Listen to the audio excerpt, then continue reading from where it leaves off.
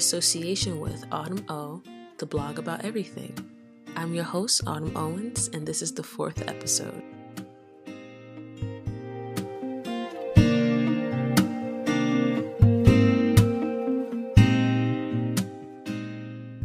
I'm actually recording again. This feels so nostalgic. It feels warm.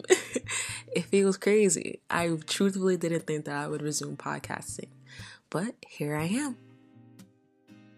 Both a lot and nothing much has changed since the last episode. We have a few, I don't know if you would say company changes because we're not a company, but we have a few, I don't even know. We just have a few changes. Initially, when I was doing the podcast, it was just the podcast by itself.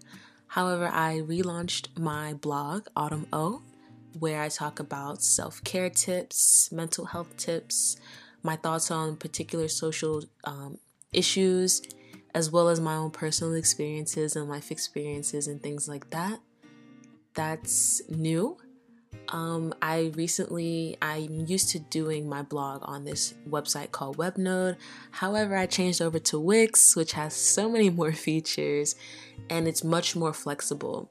So I decided to resume the podcast because it has a particular app that I can add to the website where I can host the podcast as well as my other posts, which is super, super convenient. So I found that out today and I just had to bring it back, I just had to do it.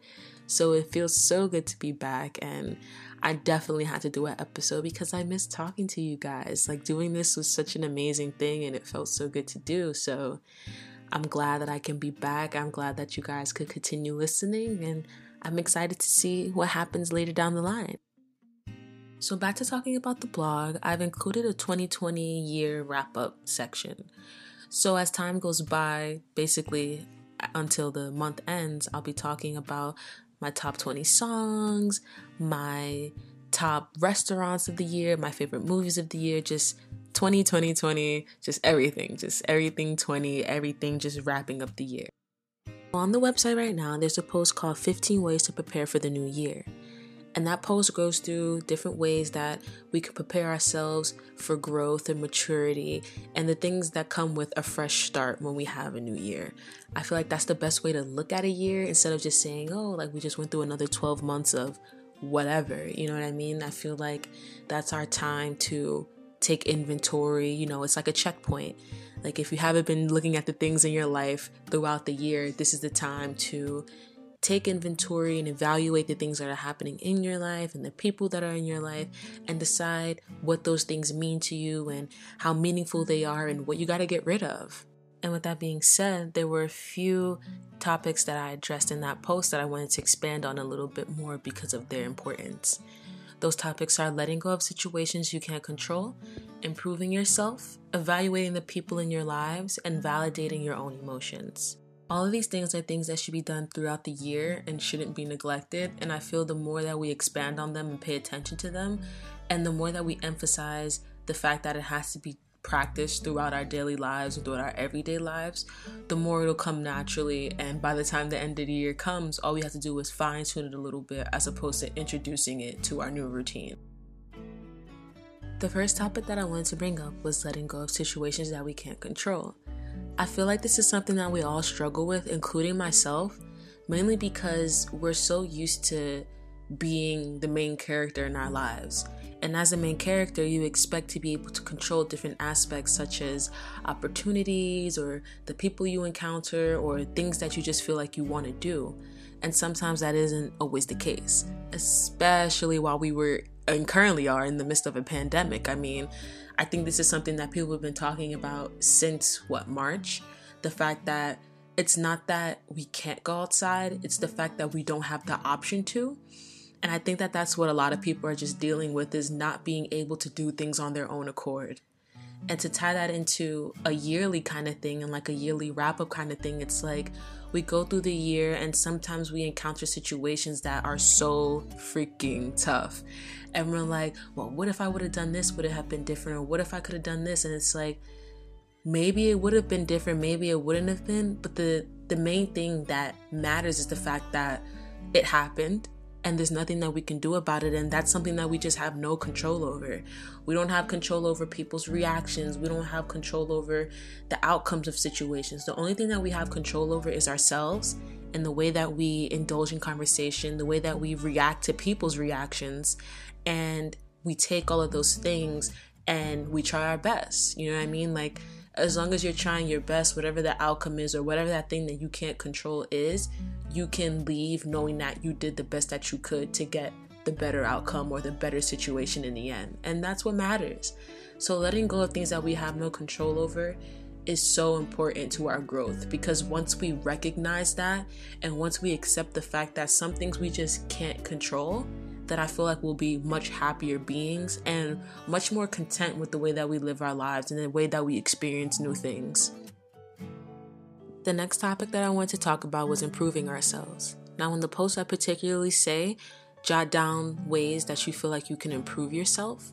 And I feel that doing something like this is like the best way to enhance our self-awareness.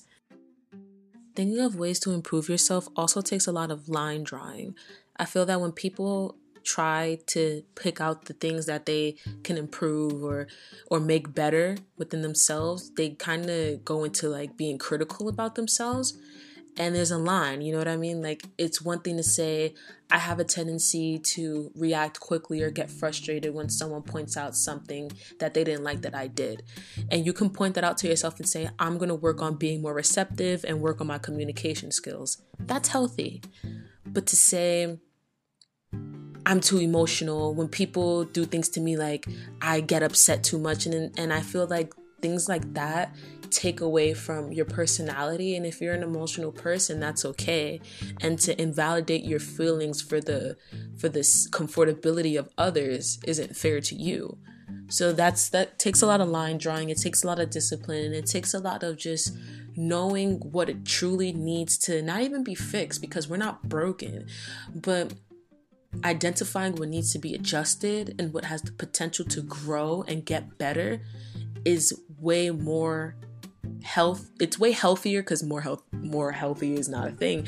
It's much healthier than just being super critical of ourselves and just pointing out the negative things or things that we perceive as negativity when they're literally just aspects of our personality. We can't be so harsh to ourselves when trying to enforce growth within ourselves. It's not fair, and we deserve all fairness.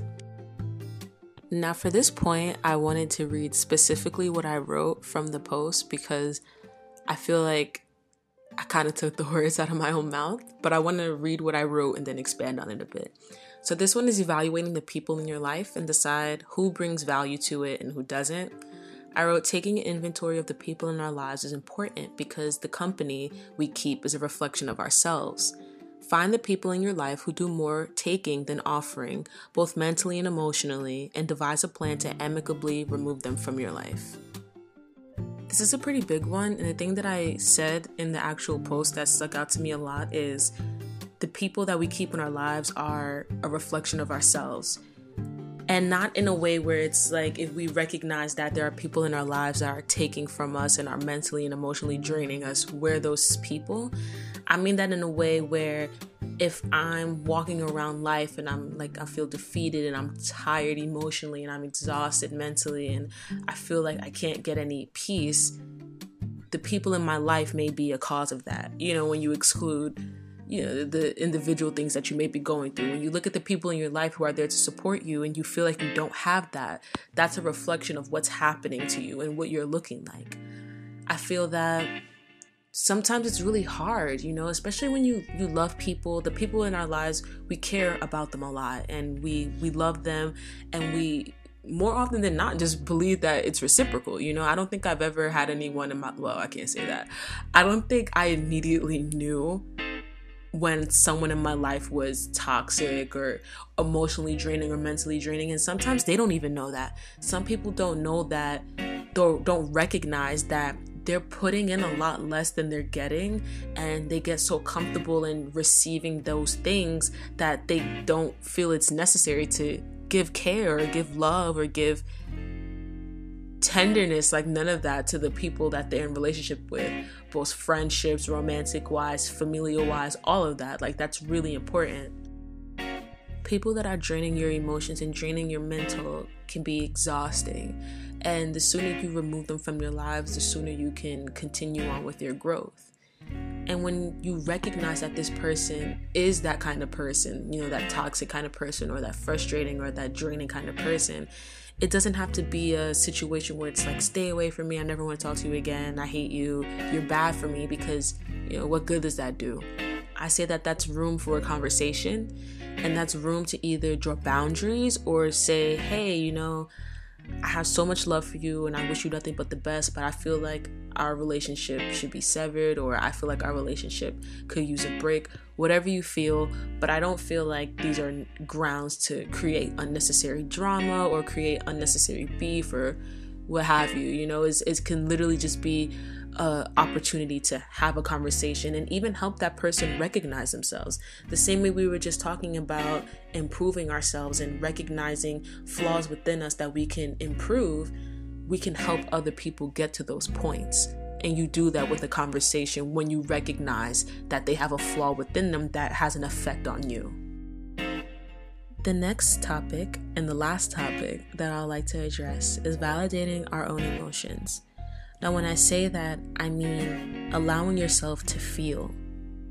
When you don't allow yourself to feel, you're robbing yourself of the opportunity to heal.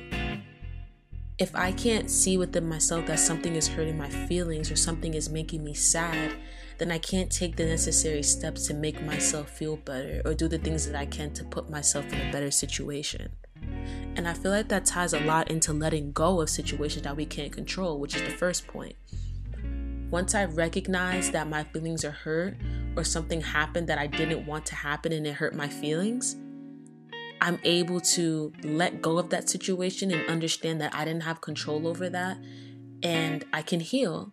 When you rob yourself of that opportunity, you're keeping all of these emotions bottled up, and you're telling yourself to be strong, and you're trying to keep a brave face and tell people that everything is okay, and it's not. And it's okay to not be okay. And once we recognize that in ourselves, I think everyone will be able to be more vulnerable with each other, because we're being self-aware and we're understanding the things that hurt our feelings, and we're communicating those things. So when you validate your emotions, it's not just to say, yeah, I'm sad. No, it's to heal and to go through that sadness and make sense of it.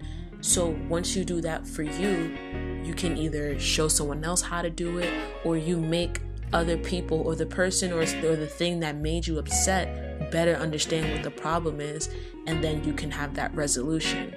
But without recognizing those emotions, none of that can happen. All in all, I think when you take the topics that I discussed in this episode and jumble them all up into a couple words, you can just say that they all contribute to a better us. They make us better people, and they teach us self-awareness, and they teach us communication skills, and they teach us tolerance. And I think those are the best things that you can have when you're trying to grow as a person, when you're trying to understand who you are and understand the people around you.